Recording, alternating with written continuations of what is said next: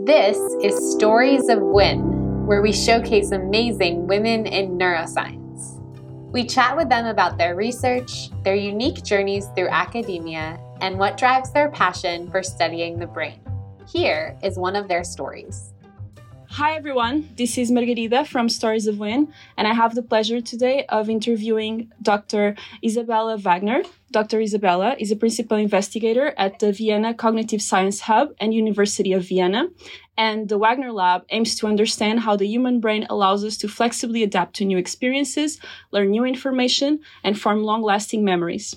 Thank you so much, Isabella, for being here with me today. It's a great pleasure. Thank you for inviting me.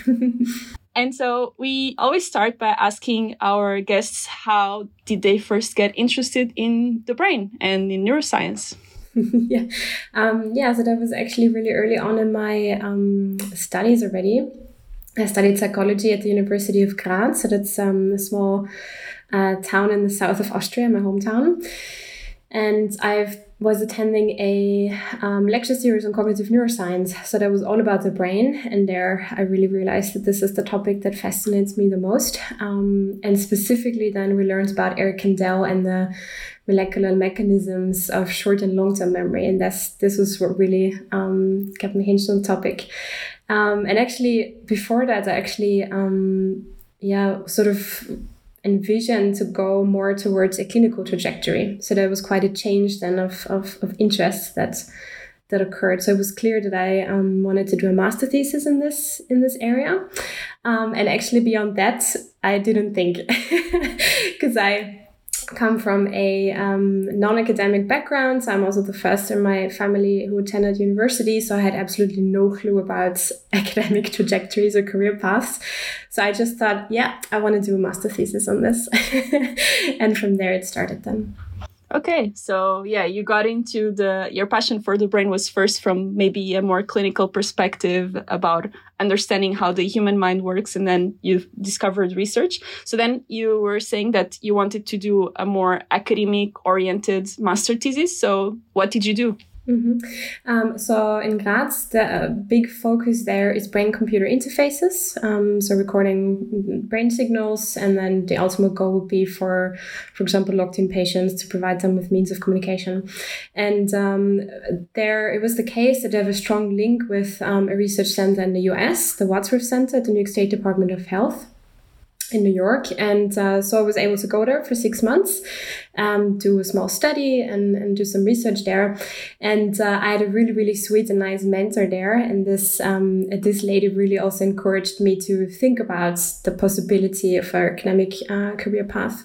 And then when I came back, also my former supervisor, mentor at the University of Graz, she then mentioned, and then maybe after that you go on to, do a PhD. And this was the first time that I even thought of it at all, that this was something that I could do, I never thought that was something that I would be able to do. And then, and so I went from there, and I really liked it in the US, but I also was quite homesick, I have to say. So I looked for something that is within Europe to be able to go home a bit more often, more easily. But I didn't really have an idea where in Europe, so I just really did it's quite a random career path I'm describing here. But so I was just looking for whatever position was open, and found one that was specifically in a topic of my interest. So cognitive neuroscience of learning and memory, and specifically how prior knowledge affects the way how we learn new information, how we consolidate these memories, etc. And that was in the Netherlands at the Donders Institute. I then got invited for an interview, got the job, and that was quite an interesting experience, because it was quite a change for me as well here. So I was always, I learned quite easily, and I didn't have, put too much effort into things. But there it really changed, because the research environment there, I felt, at least at the time, was quite competitive.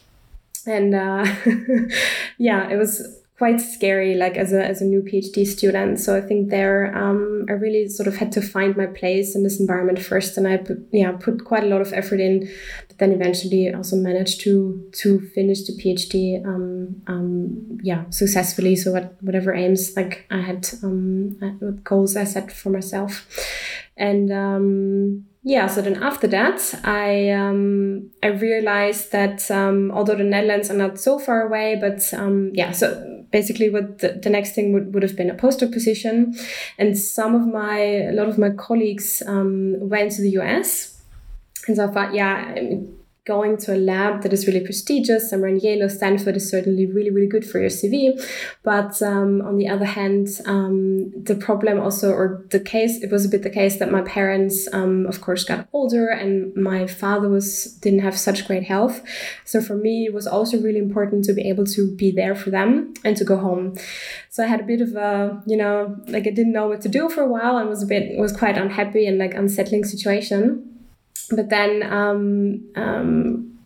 quite randomly position got advertised at the University of Vienna, and that was a 6-year postdoc position, which is also quite unusual, actually, right? Because usually you have a 2-year, 3-year position, and then you manage to do maybe one larger fMRI study, and then you don't even get time to fully publish it. But by the time that the position is already over, so to say, and you have to go look for another job.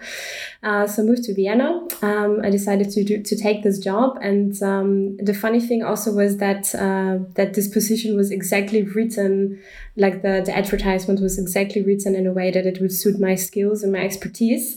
It was a bit further away from my interests, though, because the lab there was focused on social neuroscience, which is not something that I had been doing. So I was a bit unsure in that regard. But then what really encouraged me to take this job was when I visited the lab in person. So I got to know the PI a bit better, but also the lab members and the students he was supervising. And that really completely, made me completely convinced me to go there, because the atmosphere in the lab was so positive and so supportive. So they were so supportive amongst each other, and there was super big support coming from the PIs. Really, the lab atmosphere seemed amazing to me, and that so I've always enjoyed being in the previous lab. So I never had a problem or anything with the supervisor. I always felt that I was mentored really well. But there, the atmosphere was so nice that I thought I really have to go there. Even if it's not 100% my topic, I really, the fact that the social situation there seemed so nice, and the fact that I would also be able to be there for my family if they needed my help, and to have a 6-year position really convinced me to go to the University of Vienna. And then and that turned out that was really a really, really good decision that I made in the end, because my postdoc mentor there was super flexible. So whenever I would, pitch an idea to him or think that something is super interesting, even though I would be a bit away from his field and more in line with my core interests, he would let me do it.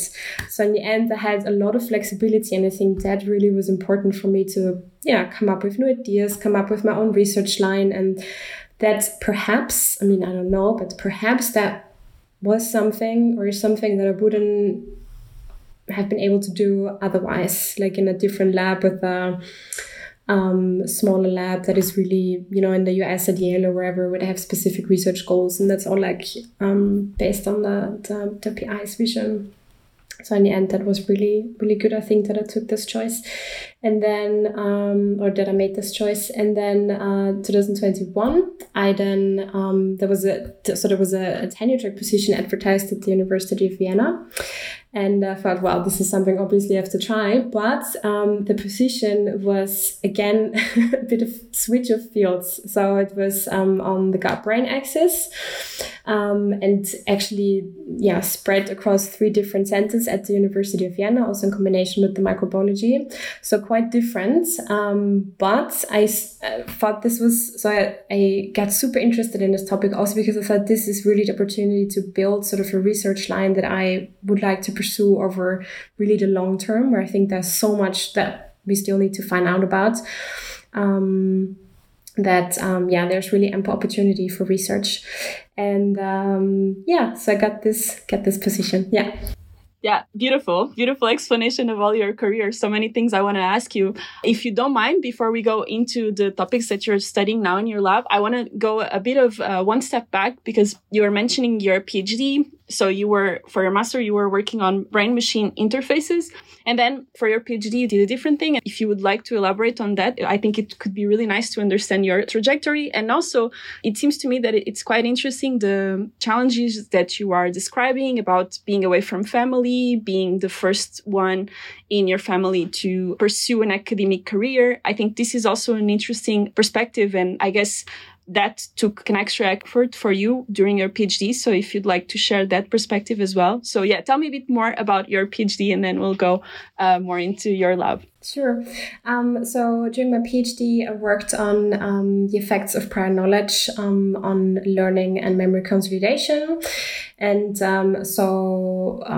one phenomenon is that, or a phenomenon is that if you have a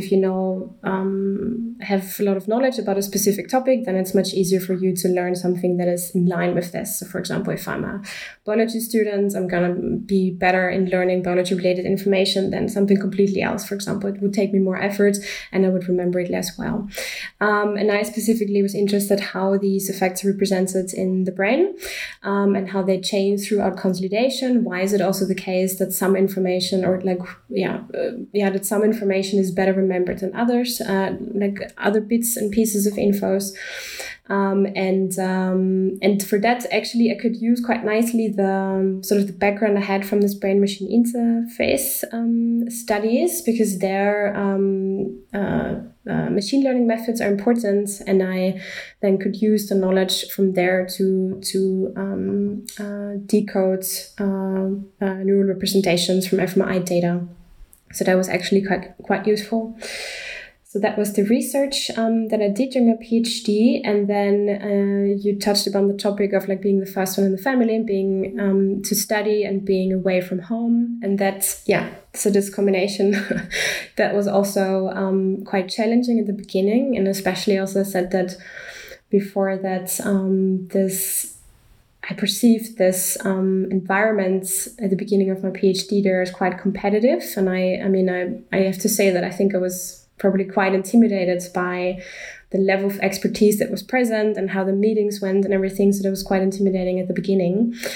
And that made me actually quite nervous. So I think that, what sort of developed there, that I became quite scared also of giving presentations. So that was one sort of challenge that I faced at the beginning of my PhD, that I just felt, sort of huge imposter syndrome, that I felt I'm absolutely in no position here to give a presentation. And like I was, had difficulties also handling the feedback of people and sort of using it in a positive way and seeing this as a positive learning experience. So what I did in the end, or how I overcame this, was just to expose myself to as many presentations as possible to somehow get rid of this sort of internal fear and nervousness. And that actually helped quite a lot. And also what helped really lots, of course, was then publishing the first papers, because this is sort of the first proof that you accomplished something and you did something. And so that helped a lot there. Yeah, I think imposter syndrome can be really tough to challenge and to deal with it. But I guess, I think it's not the first time that I hear this thing about the first time when you publish your paper. It's like, okay, maybe I'm good at this, maybe I can do this. So it's quite a... But until then, it's difficult, yeah. Yeah. And so I'm curious to know, so you are working with humans, you're analyzing data. Are you also acquiring the data on the lab, interacting with the subjects? Or how did in terms of experiences, what were you doing for your PhD? Yeah. So indeed, I was working with human participants, so typically between the age of like 20 to 35. And we would invite them to the laboratory to take part in an fMRI, magnetic resonance imaging experiments. We scan their brain structure and their brain function over time. And while they are in the scanner, they do different tasks, memory tasks, for example, and then either test them immediately or test them like a week later to see how much they still remember and how these representations in the hippocampus and the metaprefrontal cortex, for example, change over time, and also to see like what, for example, is special about memory representations that stay or remain for a longer while, as opposed to those that are immediately forgotten or that fade away with time. And by doing that sort of basic research, we hope to try to get an understanding how this works in the brain on this very coarse level, of course. I mean, this is only one aspect, of course. There's a lot of animal research going on in this domain, which is hugely important also to inform our experiments, the work that we do. But with doing this sort of basic research, we hope to get an understanding of how it works and what might go wrong in neurodegenerative disorder, for example. Mm-hmm. And one of the really cool things that I read while I was preparing our interview was that you also did some studies about mnemonics and how this can improve memory performance with training. I think, is there also I was wondering, can this be applied to our daily lives, or how do you see this? Yes, this is something that the people can just train. So it's a strategy that you can train. So this is the idea would be that you have a specific spatial routes that you're very familiar with, like the path through your apartment. And then if you need to remember a list of words, you imagine walking through your apartment and placing the different items of a shopping list, for example, different parts. And the idea is that you make very weird associations.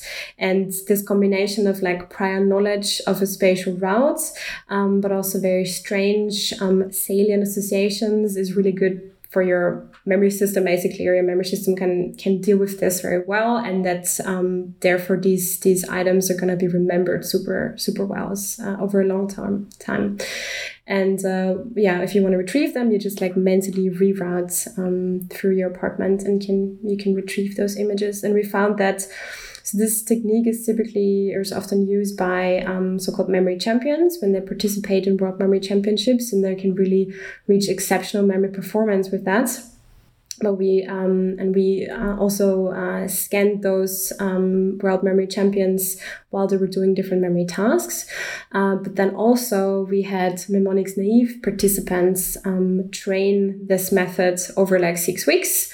And we could show that they were not as good as the memory champions, but they also really improved in their memory. But on the brain level, it was quite interesting that there was no difference to the memory champions. And what we actually found was that these regions in the brain that are important for memory and visual spatial imagination, that these regions were actually, so typically we find that they're more active or more engaged when you remember something. Or when you study something that's later going to be remembered. But what we found was that these areas after training were less active. So it seemed as if the whole brain sort of, or the brain network structure sort of seemed to become more efficient. So you need less activity to actually improve or show better performance. And that was actually quite a surprising finding. But That's super interesting. Really, really cool research. Okay. And so one of the things that I'm curious also is that, so you had this, tough adaptation to your PhD, but then you did absolutely great. I mean, you did a lot of cool stuff and a lot of research. But was there at any point, even maybe on the transition from your postdoc, that you were even not about the challenge itself, but rather like, oh, maybe I would like to go back to the clinical aspect of psychology? Or you were just, once you got into research, you never looked back? No, that was absolutely not the case. So I actually have to say that so one of the biggest challenges, I think I'm facing that sort of right now. So this is the transition now from being a postdoc to the tenure track position, starting up the own group, which is still relatively small, but still there's a lot of, additional administration, faculty duties. I'm not just part of one institute or center, but have actually 3 affiliations, and they all would like me to go to all the faculty meetings and be in all committees, because I'm also a woman, and that's you have to be in a lot of committees and stuff. And I feel that's way too much at the moment. I'm trying to reduce it as much as possible, but also at the same time, not just the transition in terms of position, but also again this transition towards a slightly different field, or towards this interdisciplinary field between gut and brain, which also, this microbiology is like heavily, hugely important for that topic. And this has been very difficult. So I'm now 2 years into the tenure track position. I have 2 more years to fulfill some of these qualification agreements, we call them. And then once you finish those, you actually obtain a permanent position and switch to associate professor. But for that, I have to still publish a couple of papers and get a big grant and stuff. And everything just takes really long, and it's very stressful somehow. And I would lie if I would say that I haven't been thinking about, do I really want to do this? Why am I doing this? And I usually don't say this or speak about this so much, because I think, or have the feeling, that I should be grateful for this position, because many people want the tenure track position. It's difficult to get. But in reality, I think it's not always so great. And it's, I sometimes also wonder whether that's the right thing to do. But what makes me stay is then always that I'm so interested in the topics I'm working on, so that I could not imagine doing a different job. I cannot imagine the challenge. I'm still a young PhD, but I can anticipate that it can be quite stressful, and so it's good that you still find the passion in what you do to keep on pushing forward. And I really want to talk to you about this gut-brain axis. So you started investigating this when you transitioned to your postdoc. I work on animal research, and I know this has been a bit kind of started more like maybe 10, 15 years ago. But you're working from the human perspective. So how is the field evolving? Is it also quite recent, the new developments and more people working on it? And also, what is it that got your attention in the first place? And what did you do? Yeah, so actually this gut-brain topic I'm working on since 2 years. So because during the PhD I did quite similar work also, during my postdoc I did quite similar work also as during the PhD. And 2 years ago I then switched to this gut-brain fields. And so what I'm very interested in is how, of course, the gut microbiome composition and function, whether that's related to neuroplasticity, specifically hippocampal plasticity, learning and memory. And you're right, you said before that the field is relatively young and also relatively small. And from the human side, there's not so much work being done. There's a lot of clinical work, but really investigating this topic from a cognitive neuroscience aspect with human participants, for example, in the MRI scanner and a range of cognitive tasks. That hasn't been done too much. So there's a lot of opportunity for studies there for me. And what I'm interested in at the moment is one study we're doing. This is actually data that we are hoping to finalize in data collection in September. Is the gut microbiome composition and function and differences between young healthy individuals at genetic risk for Alzheimer's disease versus not. So specifically looking here at this APOE4 allele. And there, quite interestingly, these individuals are young and healthy, and they don't show any cognitive decline, obviously, so they're completely fine. And usually in different cognitive tasks, they sometimes even tend to perform better than non-carriers of this risk gene. But in very subtle cognitive tests, you can see differences. So maybe they use different strategies, to compensate for potentially a bit lower performance. And one thing also that we're looking at the moment is whether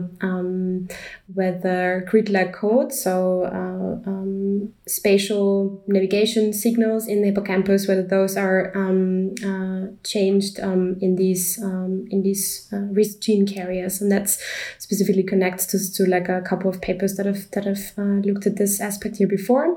And here I'm also very interested in this connection now coming from the gut, specifically also connected to the neurotransmitter GABA. Gamma-aminobutyric acid, which is also produced or synthesized in the gut microbiome, not just in the brain. And the neurotransmitters can, by different routes, also affect brain function. And this is what I'm trying to focus at the moment and in my future experiments. This is what I'm interested in the most at the moment. Okay, cool. And so this also involves having human subjects, and but I guess, well, here there is not really a task, or is there? So what is the type of experiments that you are doing, if you can share a bit about that? Yeah, so I'm actually doing quite similar experiments as I did previously. So classical memory tasks that let me look at memory durability, so how much and how well people remember over time, how these representations look like at the brain. So these are all tasks that specifically also engage the hippocampus, which is sort of the core region for memory function in the brain, and one of the first that is affected also by neurodegenerative disease. But also spatial navigation tasks, of course. So these type of tasks, and we're setting this up at the moment. We can also use spectroscopy to look at glutamate and GABA levels in the hippocampus, in the brain. And then at the same time, or not at the same time, but like in the course of the study, participants also donate a stool sample, and we can genetically sequence these and get a hold of like what sort of microorganisms, which type of bacteria are present in the stool. And we can also do shotgun metagenomics to see what sort of functions these microorganisms potentially carry out. One goal also in the future will be to take, for example, blood samples to get a hold of the metabolome, etc. And so this would be, the typical components of such an experiment. And what is, of course, challenging is that, that this is all done with human subjects, human participants. It takes quite a long time just to finish the data collection for one participant. And you also should collect as many participants as possible. So that's also why I have to say that things took way longer than I expected now since this tenure track position started. So I'm very eager to get the first projects done and to really get some papers out finally. Yeah, yes. Not only is it tough experimentally because it's not like, animal research where you can have a bunch of animals and run them in one batch and you're all set. Human subjects. Animal research is also really tough, yeah. In human subjects, it sounds much harder. And then also setting up your lab. So you already shared that it's indeed a big challenge. And also one of the things that I think it is also a common shared experience with other women that we interview here in the podcast is the fact that, I don't know, I guess this was what you were telling me about, is that so you're starting a lab and then you're also part of all of these committees. And so it's quite a pressure sometimes in women that the field wants to change and stop having a bias and putting more women in positions of power, but then also the fact that there is such a big need that also women have these administrative roles, then that takes time from them as well. I guess this was a bit what you were sharing as a challenge. So not only setting up the lab, doing the first experiments, which is hard by itself, but also being involved in all of these things, right? Yeah, absolutely. Yeah. So at the beginning, I still rather enjoyed it because I also found it interesting just to get to know how university politics work. And this is especially in Austria, Switzerland, Germany, and I guess all the German-speaking countries. This can be really, really complex as well. So in the beginning, I more enjoyed it, but then so now it just becomes really a lot, and not just different committee work, but also just being in all these faculty meetings. And of course, the 3 centers, institutes I'm in, they're all University of Vienna, so the information it's 90% shared information in all these meetings. And it's always desired that I go to all of those. And, you should always show your face. And it's not just important that you are productive in terms of research and teaching, but also you have to show that you're an active member of the community and the institute. But it just becomes really a lot.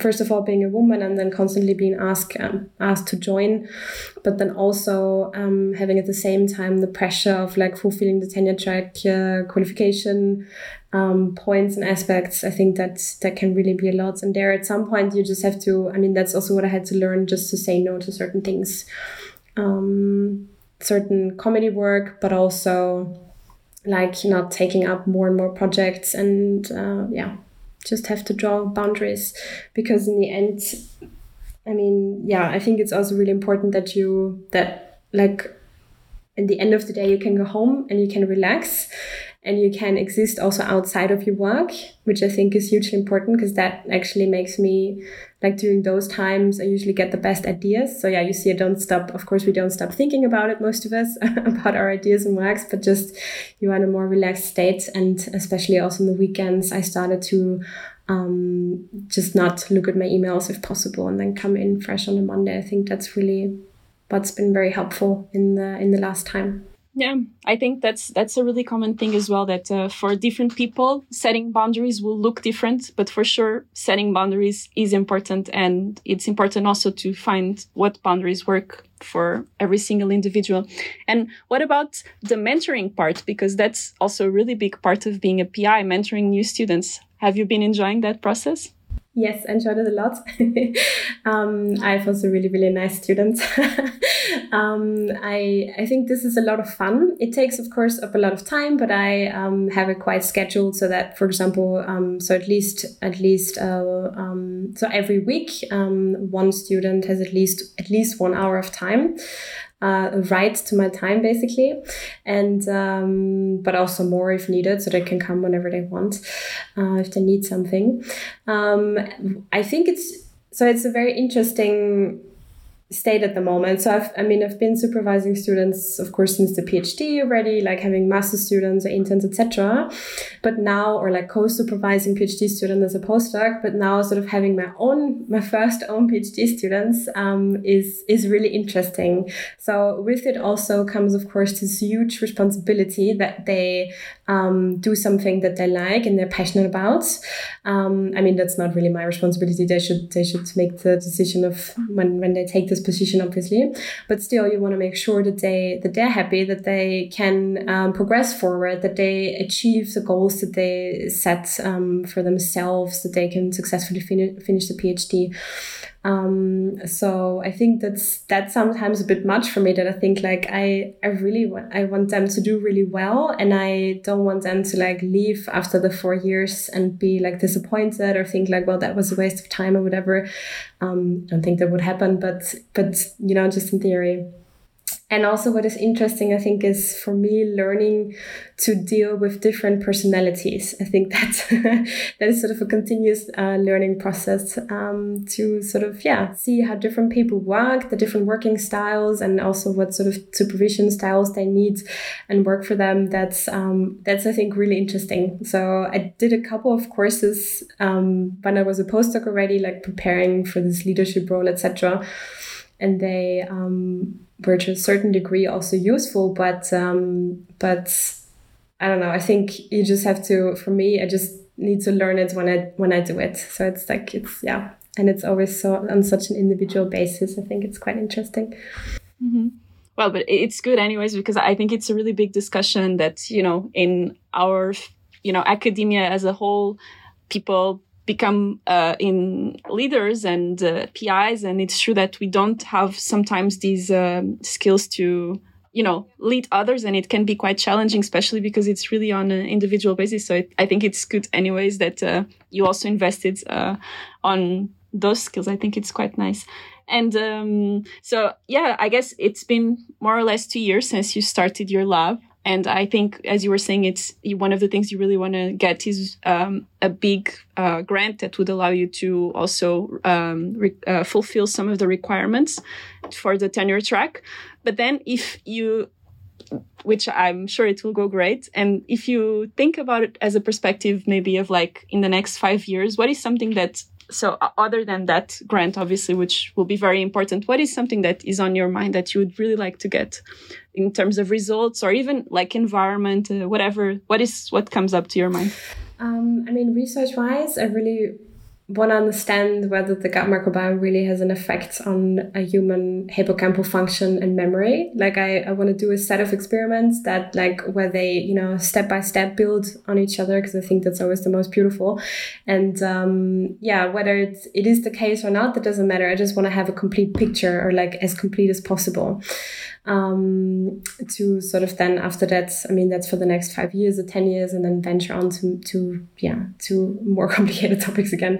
But and otherwise I think just have a my group perhaps a little bit bigger, but not too much, because I think then it will be too overwhelming. But like a couple, maybe 2 or 3 more PhD students and a postdoc, and something that works well, where I also have the feeling that they get along nicely with each other and they can help each other and support each other and they're happy in the working environments. I think that will be, just provide a good environment for my students and postdocs. I think that will be the goal that I have besides research. Yeah. Mm-hmm. And I think, well, we have already discussed quite a bit of things, but I'm really interested in your career, because it's really common for me and to interview people coming from 2 sides. So people that either already came from a family that was, family of professors or researchers, or people that, were the first generation students. And so looking back on that, do you think that there is a change in do you think it's more inclusive now, or do you think there are still changes to be made in the access of people to academia? Because to me, it still feels quite restrictive, but what do you think? Yeah, I feel the same. I think now is the time where like change is going to happen, or like people start talking about this topic, that it's more difficult for students from non-academic backgrounds to get into higher positions, or that there's a lack of diversity in academia and the higher positions. I think that discussion is now opening up,